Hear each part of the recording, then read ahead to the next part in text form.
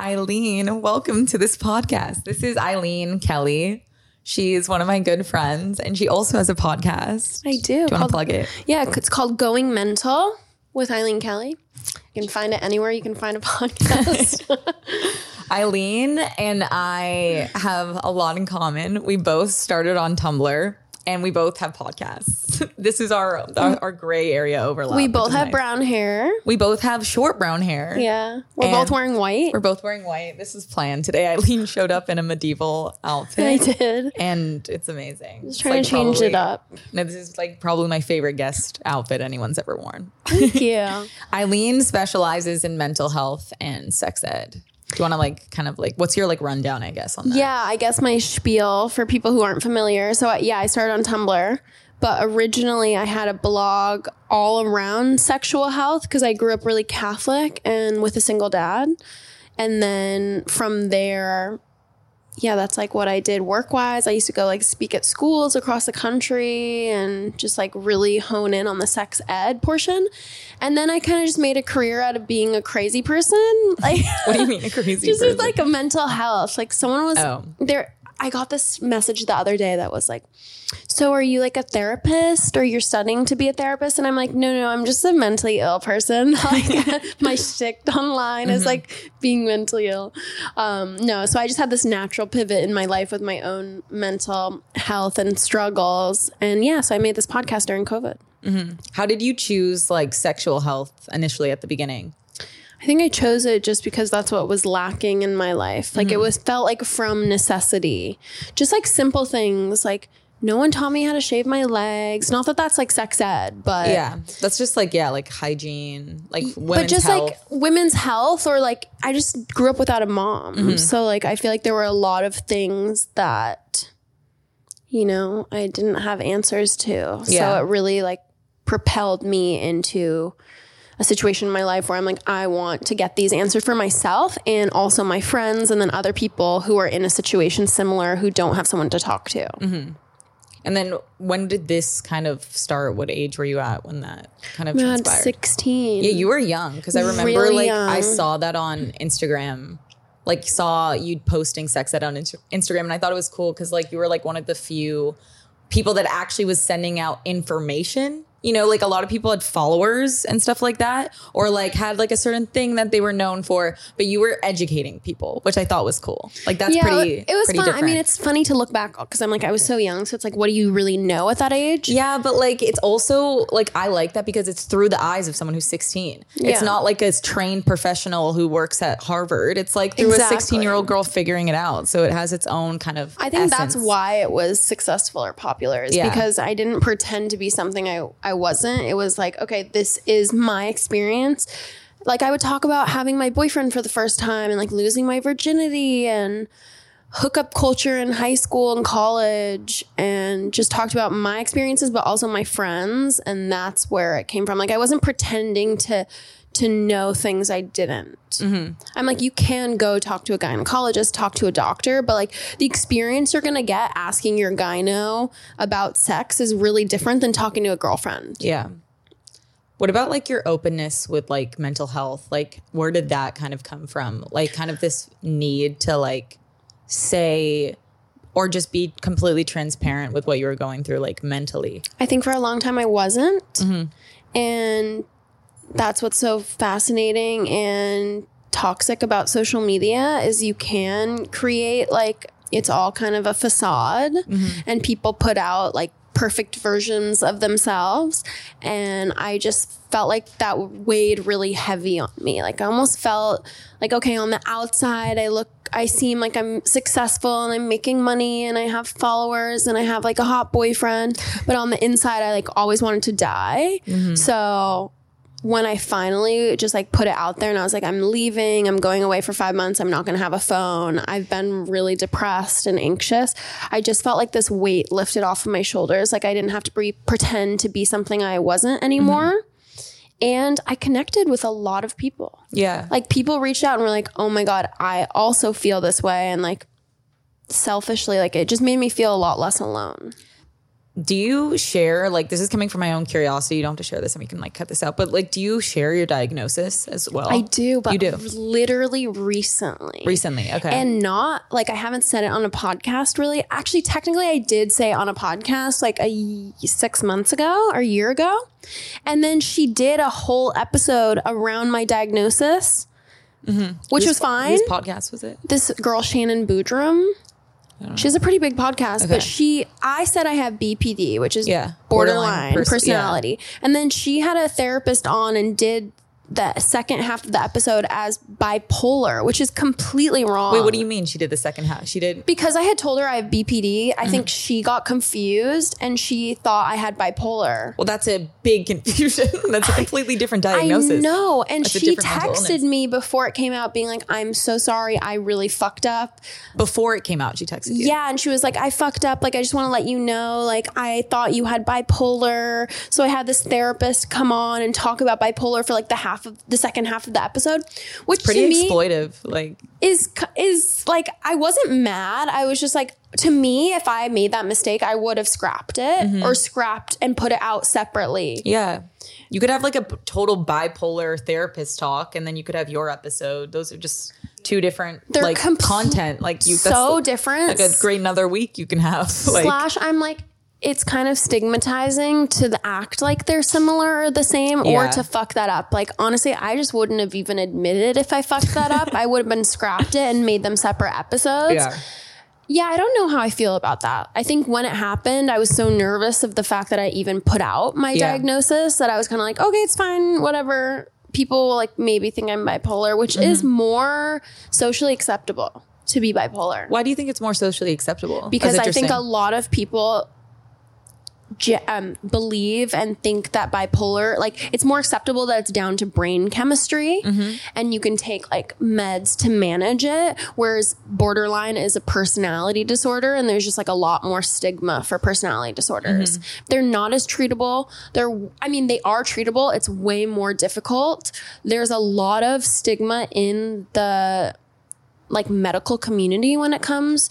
When I first got diagnosed, my therapist literally told me, she was like, whatever you do not go home and Google it. Wait, why would she say that? She said there's so much misinformation online about this disorder that's just not true and really harmful. Oh my God, I've read the most fucked up shit. Like, do not date someone who's borderline. Everyone who's borderline, like, deserves to die. Like, they're horrible people. Kind of testimonies. They have no empathy. They're so manipulative. They're abusive. They're toxic. They're fucking crazy. Like, I've heard this even from people in my own life who didn't know that I was dealing with it. Actually, a friend of mine was talking about his sister has BPD, has no idea I had BPD at the time. And he was like, yeah, my sister's borderline. Like, she's fucking crazy. Like, she's actually fucking crazy. Yeah. And I was just sitting there like, okay. Oh my God. And I've heard people even like a good friend of mine, her mom has it. I know a couple people and I've heard them say like really stigmatizing, not nice things about their mom. And then I'm sitting there like, whoa, I struggle with this. You know who else has it is Pete Davidson. He's doing just fine. You know what I mean? A lot of people have it and a lot of people get misdiagnosed as bipolar. For having BPD. Yes. So majority of people who have been misdiagnosed, or a lot of people who have a bipolar diagnosis are actually BPD. Yeah. Where's the overlap like that you see? So I talked about this the other day actually, is my understanding is that when you have bipolar, you are either manic or depressed for longer periods of times. Like, they're not a swap. Like, you can go months being depressed, staying in bed, not being able to get out of bed, not being able to shower. And then you can go like weeks or months of being in a manic state, especially if you're unmedicated. Borderline is really different. Like, you essentially have like mood swings, but you can be extremely depressed 1 second and then it can be relieved and you can be totally fine the next. Yeah. That's why it's very confusing and people get misdiagnosed a lot. Yeah. And like for me, even with my own struggles, it's really dependent on the situation, if that makes sense.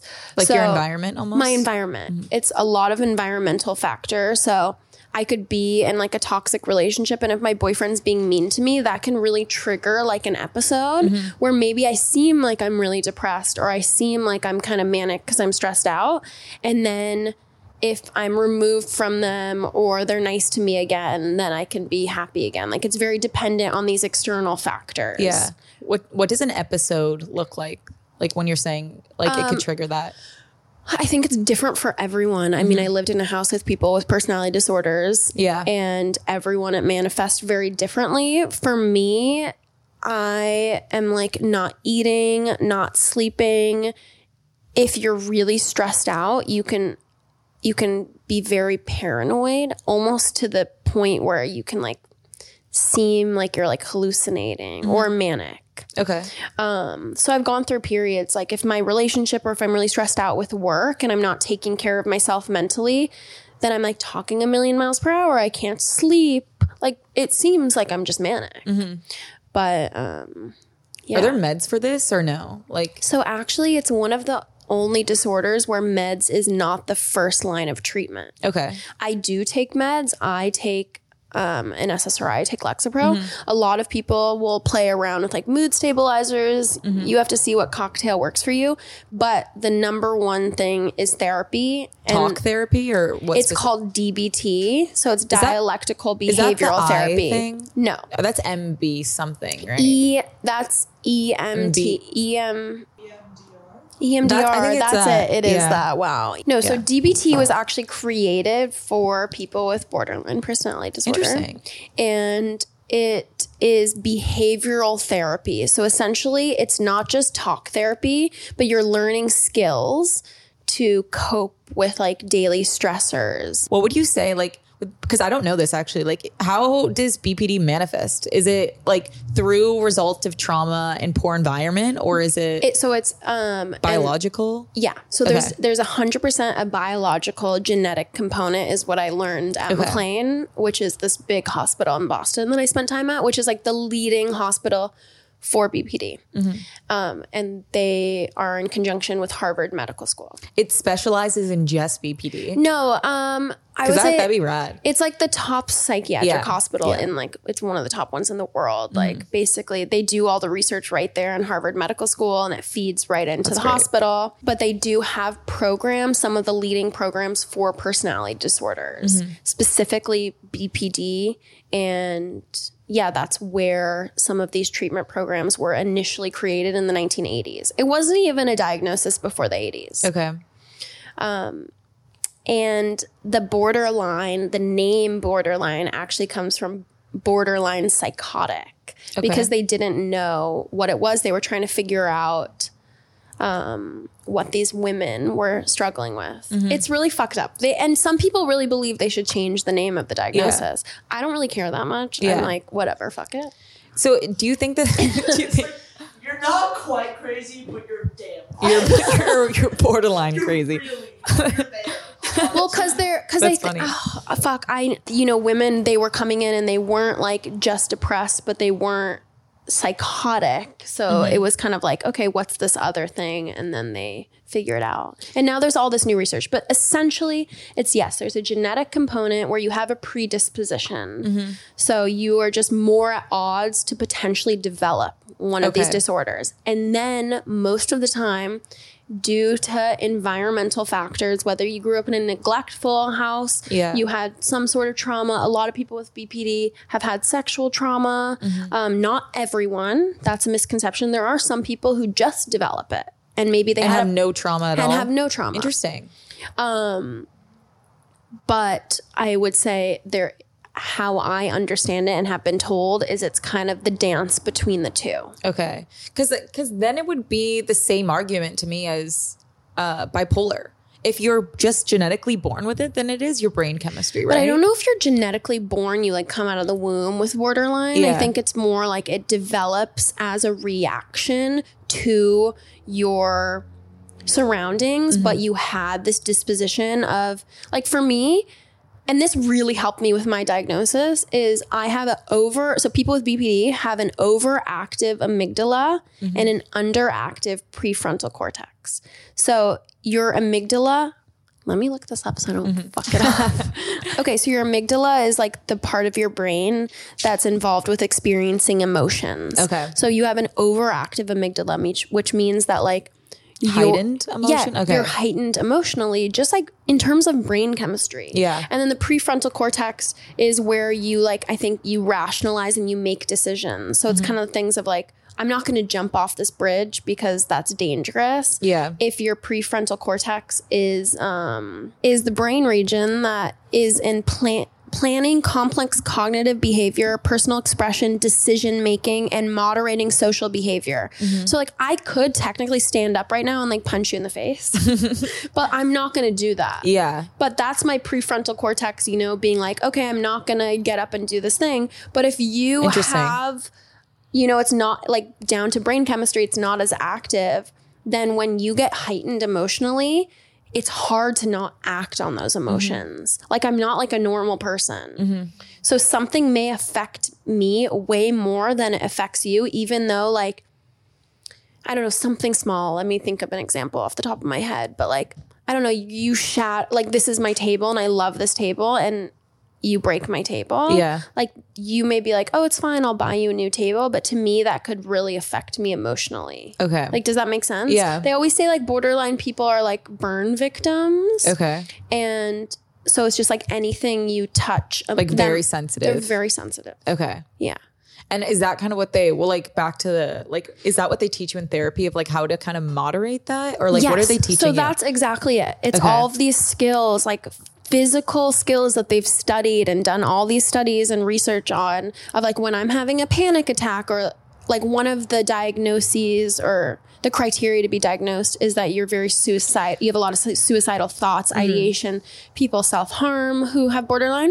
And so they'll teach you skills of like in the moment when my brain's telling me like, I want to die, I don't want to be here. And then that's where people will like overdose or I don't know, have any type of suicidal behavior. They teach you things to calm you down in that moment, to like take a breath. So there's literally this skill called the stop skill. And it's super simple, but it's like stop everything you're doing and just like take a fucking breath and then reevaluate how you feel. And then there's things like dumping your face in ice water, which I'm sure you've seen on TikTok. That's a DBT skill. Okay. And it slows your heart rate down.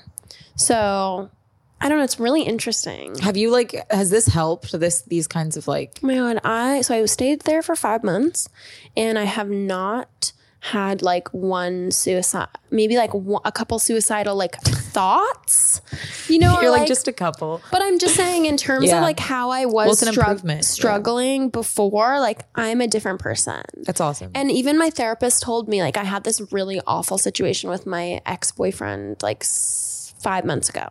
And she was like, if this same situation had happened before you came to McLean, you would be in the hospital right now. Yeah. And it's true. And we were talking and like I was really upset and texting her.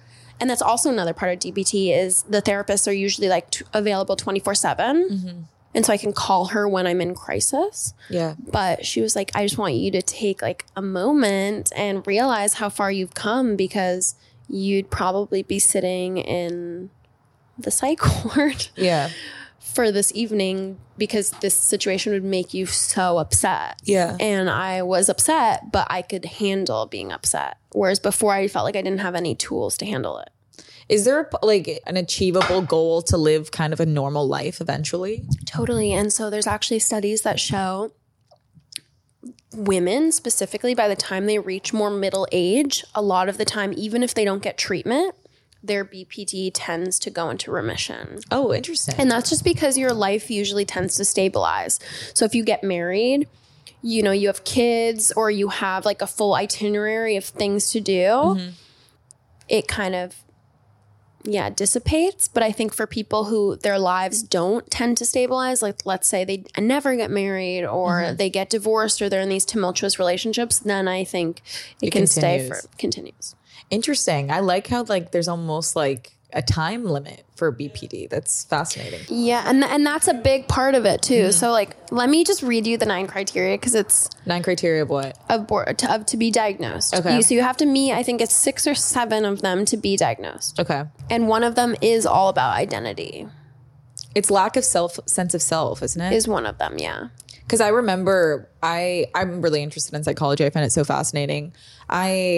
When the Amber Heard trial was coming up and she had borderline, obviously she's not like the best fucking poster for borderline, but I guess she does have it. But see, I feel conflicted on that. What's your because thoughts? them bringing it up in the trial to me is like trying to be like, oh, she's crazy. So let me bring up this diagnosis and stigmatize it even more by being like, she has this disorder. So like, clearly she made this up or did these things because she's borderline. Like borderline literally just gets associated with being fucking crazy. And I'm like, I've definitely had moments of being fucking crazy. I don't really think I'm that crazy. Like usually there's a reason for why I get so activated. It's not out of nowhere. And honestly, if you like learned a little bit more about my history and like my childhood, it's pretty fucking like, it makes sense why people develop this. It's a defense mechanism. Yeah. It's like people who have narcissism, for example. Yeah. And I did an episode on this with someone who studies NPD at McLean. And it gets so thrown around in the media, and I hear it on podcasts, and I see these doctors come on and they're so quick to be like, yeah, that celebrity is a narcissist. And I'm like, but no ethical doctor who hasn't met with that person themselves would be like throwing around diagnoses online. And a lot of people who have NPD, again, NPD is narcissistic personality disorder. And it's like a really painful disorder that people struggle with. And it is a lack of empathy, and you have these things. But a lot of the time they came from really fucked up homes, like super abusive situations. It's almost neglect. And again, genetics play a part. And it's kind of the same thing of like, oh, if someone was really neglectful or abusive, I need to take care of me to the point that like, I can't survive if I'm thinking about other people's needs. It's like a survival instinct, and then it just programs into your brain, and that's how you live your life. I have empathy for all people who struggle with mental illness. I think people a lot of the times are just a victim of their own mind. I think that's like true. And especially people like we know people with like narcissistic personality disorders and stuff like that, or even worse. And it all comes from, they were bred to almost be this kind of heartless person at the end of the day. And like there's people that we know that just don't feel anything for anybody, and it's because no one felt anything for them, and they've just learned to protect themselves in this way of it's just like there was nothing moderating them to make to change or to not have like a genetic disposition to narcissism or whatever it is. Totally. But I also think you have to want to change. Yeah, that's true. And I think everyone has the opportunity to. And the reason that NPD is actually like one of the most difficult disorders to treat is because you have to feel a level of like guilt or embarrassment over your actions to then change them. So it's difficult to treat with like trained professionals and doctors, because a lot of the time they're not going in / they don't think like something's wrong with them or their life is like fucked up enough or they're hurting people. Like they don't have that empathy to feel what it's like to hurt someone to then want to change. The understanding isn't there. I was talking to my psychiatrist, and I think it was a couple of years ago, and I was like so worried I was going to become a narcissist for some reason. Like he laughed and was like, "You're never going to become a narcissist. Like, don't worry about it." But he was like, "By the way, no narcissist would be in here." He's like, "It's just true." He's like, "No sociopath would be in here unless it's court ordered or unless I'm doing it with marriage counseling." He's like, "They just wouldn't. None of them would want to be here. None of them feel that there's anything that they need to fix with themselves unless it's court ordered." He's like, "That's the only time I see narcissists or sociopaths here." And it's true. That is interesting. And like, even to the point, like it comes down to like personal accountability a little bit, Totally. Like, and we know those people. Yeah. Like and you make like great strides to like better yourself. That's like literally all you can ask someone to do. Like it doesn't, like people have like a fucked up situation, or they have pre-exposed like mental illness in their family, and they're more like at risk to get this. But as long as they're like trying, to be a better citizen, That's like all you can really ask of I think somebody. that's like my whole shtick these days, or my mission is like showing people that like you can change. There are amazing tools and help available to live a better life. Like honestly, if you talked to me 4 years ago, like I genuinely did not want to be here anymore. I was like, I have an amazing life, but I'm not grateful for it because I feel like I'm in pain all the time and I'm not happy. I'm like really miserable. And now I feel like at a point where like, yeah, of course that still comes up and it's something I'm going to struggle with for the rest of my life. But I have seen such a huge difference. Like if I put in that effort and I try to have help or find help, then yeah, I can live a better life. Like the help is available. Yeah. I kind of love parts of it. Like it's made me a way more emotional person. Yeah. Like what, I know he's really controversial right now. Who? Kanye. Is he doesn't have borderline, does he? I thought he's bipolar, right? He's bipolar. Yeah. I think he's borderline. I wouldn't be surprised because his mood swings seem like so, like when he gets stressed out, it doesn't feel like long periods of time. Who knows? I don't know him personally. But he said that thing about bipolar being like a superpower for him. And that's one thing I do like that he said because I feel that way with my BPD. I feel like it's allowed me to be way more empathetic. I feel like it's also allowed me to like be emotional and be able to talk about these things, connect with people online, fans, start my podcast. Like a lot of that I think comes from this ability. I also love really hard. And I think that's a part of the BPD. I mean, there's certain things that I'm like, yes, of course I would love to like, hello, give me a brain transplant. Give me a lobotomy. Do you actually ever feel that way sometimes? Like, yeah. Damn. Not so much anymore, but really in the past when I felt like I couldn't control my like sadness. Yeah. Or I couldn't control my anxiety. I wanted to, I'm like, I can't live like this anymore. So like my doctor said, there's so much misinformation online. So I'm really particular about where I'm going to read stuff from. Yeah. So like I literally went to McLean's website, and I'm looking up BPD. So BPD is a complex condition. Okay. We're going to give a little ASMR from this. I'm just kidding. So it affects how a person feels about themselves and others. And so it's characterized by intense, unstable emotions and relationships, as well as insecurity and self-doubt. So it makes everything about a person feel unstable, ranging from their moods, thinking, behavior, relationships, sometimes identity. People with this condition have been described as the feeling of having an exposed nerve ending or being a burn victim, essentially leaving someone to be easily triggered by very small things. Almost like an open wound kind of thing. Okay. Correct me if this is wrong, but I went down like a huge BPD wormhole a couple of years ago just because I was fascinated in different like personality. Just I honestly, any sort of psychological anything, I'll probably do some sort of research on it because I find it interesting. But it said that 80%, again, correct me if I'm wrong, don't know if this is right, but it said around 80% of people with BPD are likely to have something else as well. Oh yeah, but that's every disorder. And that's something I learned at McLean is I was told that people who just have BPD, this is from the director of the program at McLean. Like she's like the top gun. She teaches at Harvard. And she said that you are a unicorn if you just have one disorder. And that's just how like a lot of them are comorbid or they occur at the same time.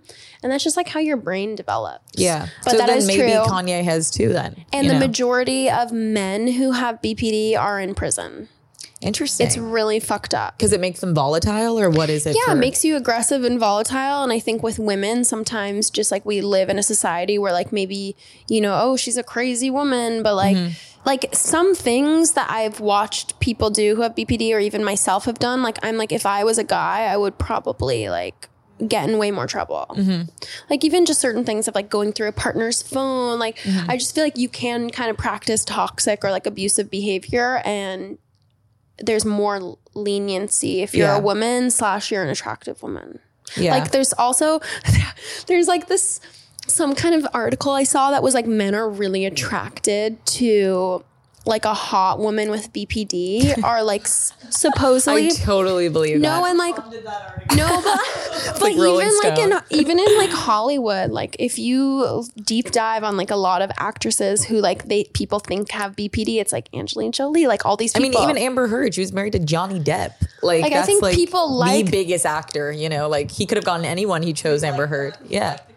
No, liked- I think yeah, he liked people it. do like the crazy, but it's not even so much the crazy as it is like it's intense emotion. It's people in my experience who like love really hard and aren't afraid to say what they feel, and like maybe they come on really strong really fast, and you know it's like multifaceted, and I think sometimes that is like hot and it's exciting. Yeah.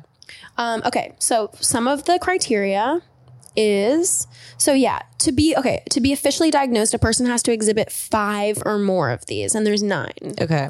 So instability in relationships, so this is intense and short-lived relationships, are common for people with BPD. It's very common for someone with this disorder to have intense, unstable relationships filled with drastic, quick changing feelings. So this could be friendships, it could be romantic, it could be with your family, and it's called the splitting. But basically, we could be hanging out Is it every the black day. and whiteness? Yes. Okay. So you're super black and white is just how your thinking is. And you could do one thing, and if I could interpret it as like, wow, you really hurt me on purpose, and then cut you out. So that's really common. And I've seen that even with friends of mine who have BPD.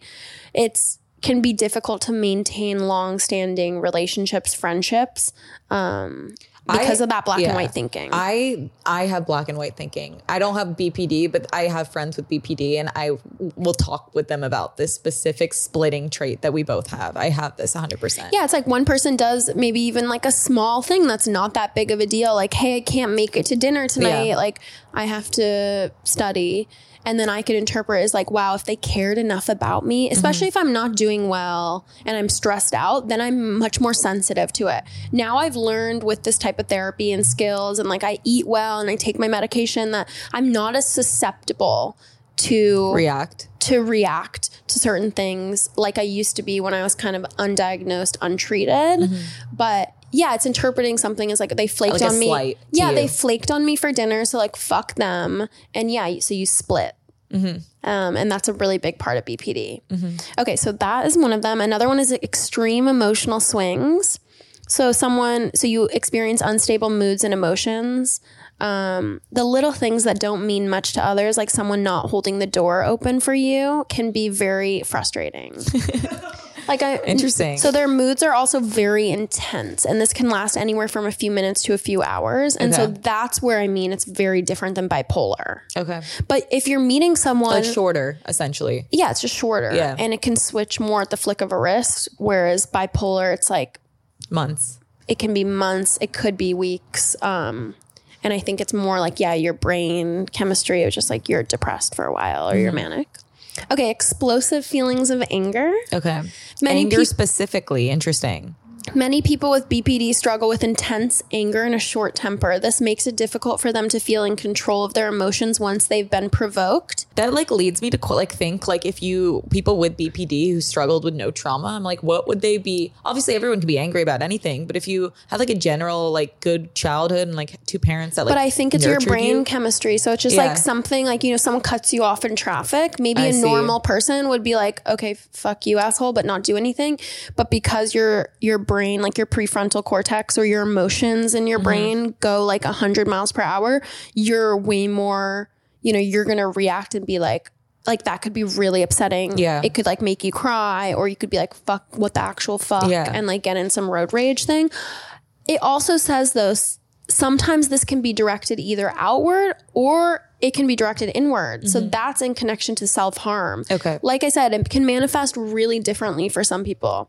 So some people could be like, maybe they're angry at themselves, and externally they just look like they keep to themselves more, but they're like cutting themselves and they just feel like a lot of shame. Yeah. So it's not necessarily you're like running around punching everyone. Yeah. But I think again, that has to do with why guys end up in jail. Yeah.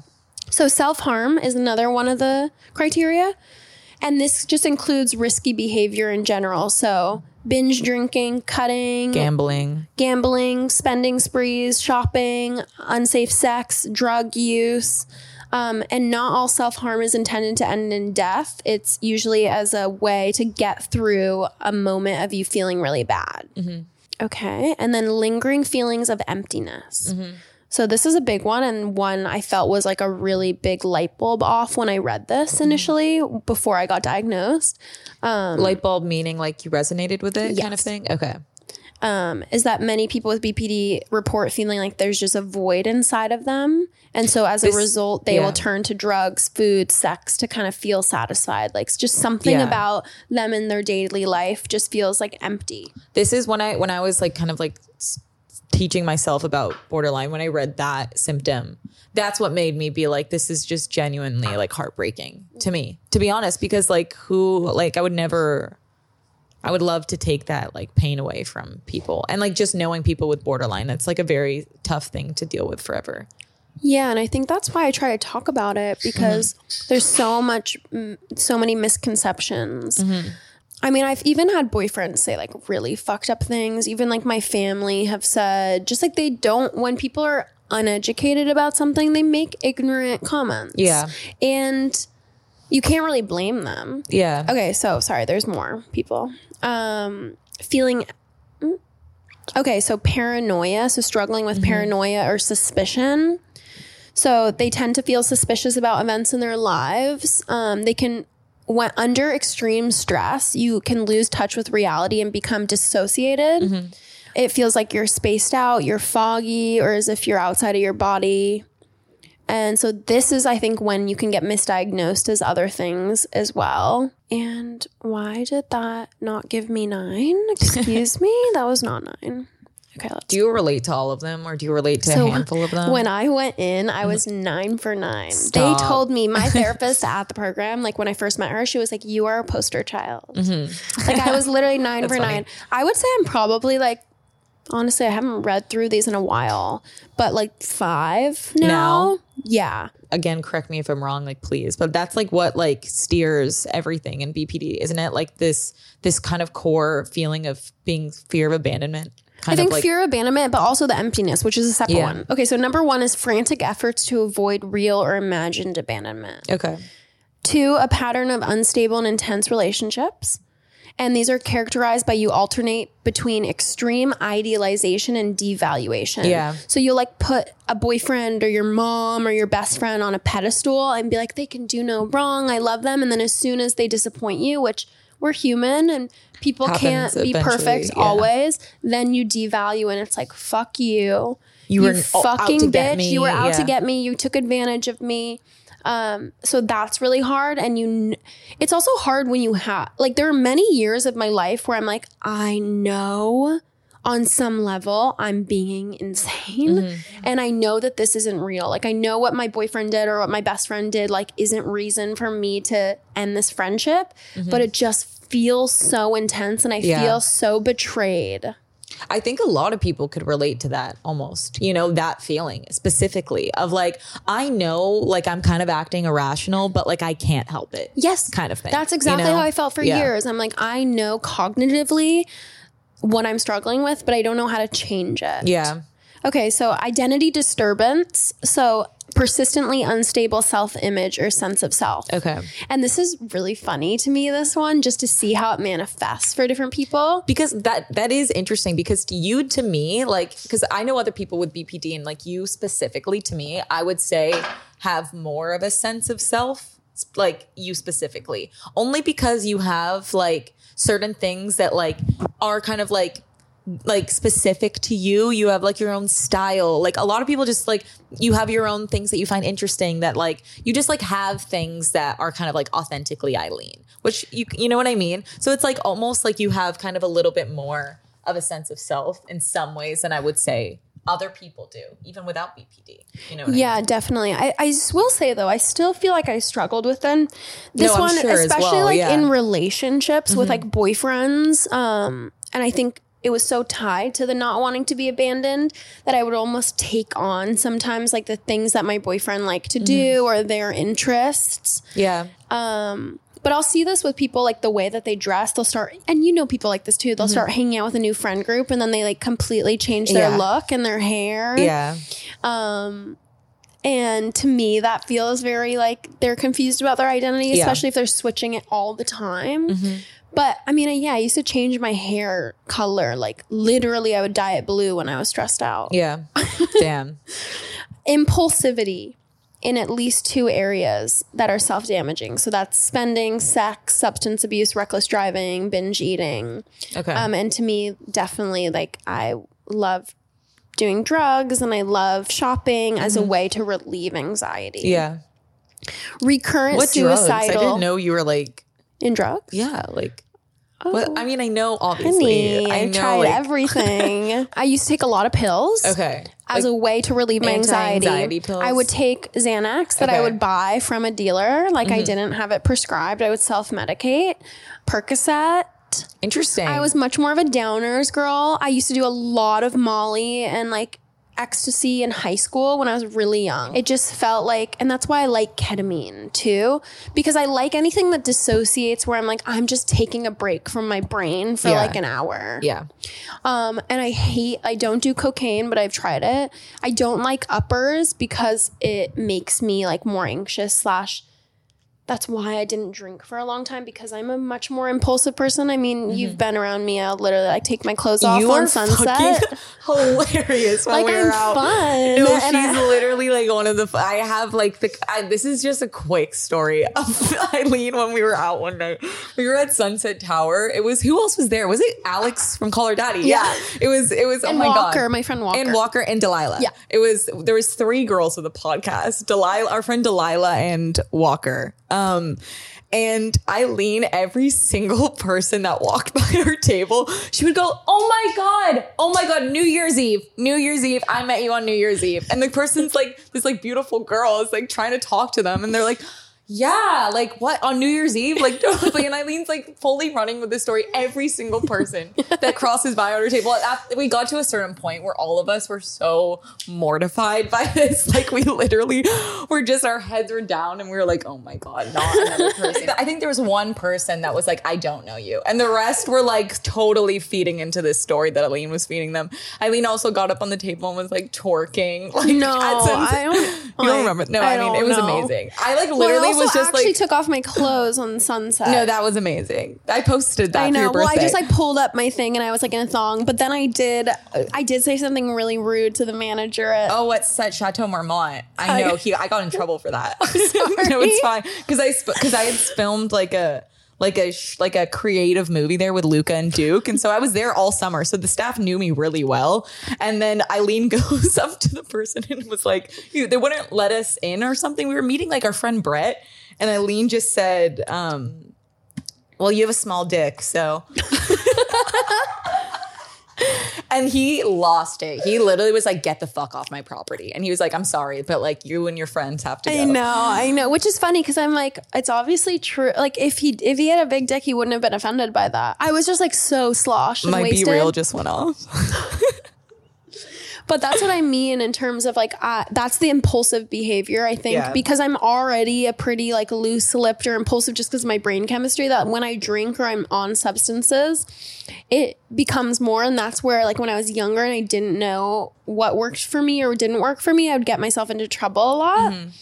But that's why I like downers, because it chills me out. Yeah. Like when I do other stuff, then I'm like, fuck, I wake up the next morning. I'm like, what absolutely insane thing did I do last night? Yeah. Who did I like push or yell at? You're a true like different kind of spirit. And this is honestly in like the ways where I kind of love it. Like, it's like, I always say to people, like when I always talk about how special I think you are and so rare. I think you're truly such a rare person. And like, I just never met anyone like you in my life. And like in the best way, like truly, I always say that. Like anyone that's ever I've talked to, I think I was talking to like, I was talking to my friend Riley about you. I was just like, Eileen is just like truly one of a kind. And like, I just think you're like one of the most rare girls I've ever met. Stop, I love you. No, I'm being serious. I do not say that. I don't think you're trying to butter my muffin. No, I'm being serious. I'm very sincere with what words I use with people. Well, thank you. I appreciate it. So anyways, I know that was a lot about BPD, but I just want to tell your listeners that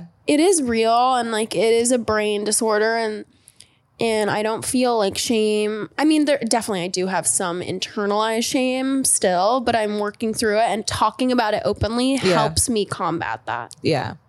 No, it's nice I think in the last like 2 years, people have been talking about BPD a lot more online because it wasn't really, I didn't know what it was, honestly. I didn't know about it until 4 years ago when a friend of mine got diagnosed. That's how I found out. That's how you found out what it was? Yeah, I was trying to support her reading about it and I was like, hold on a second. Yeah.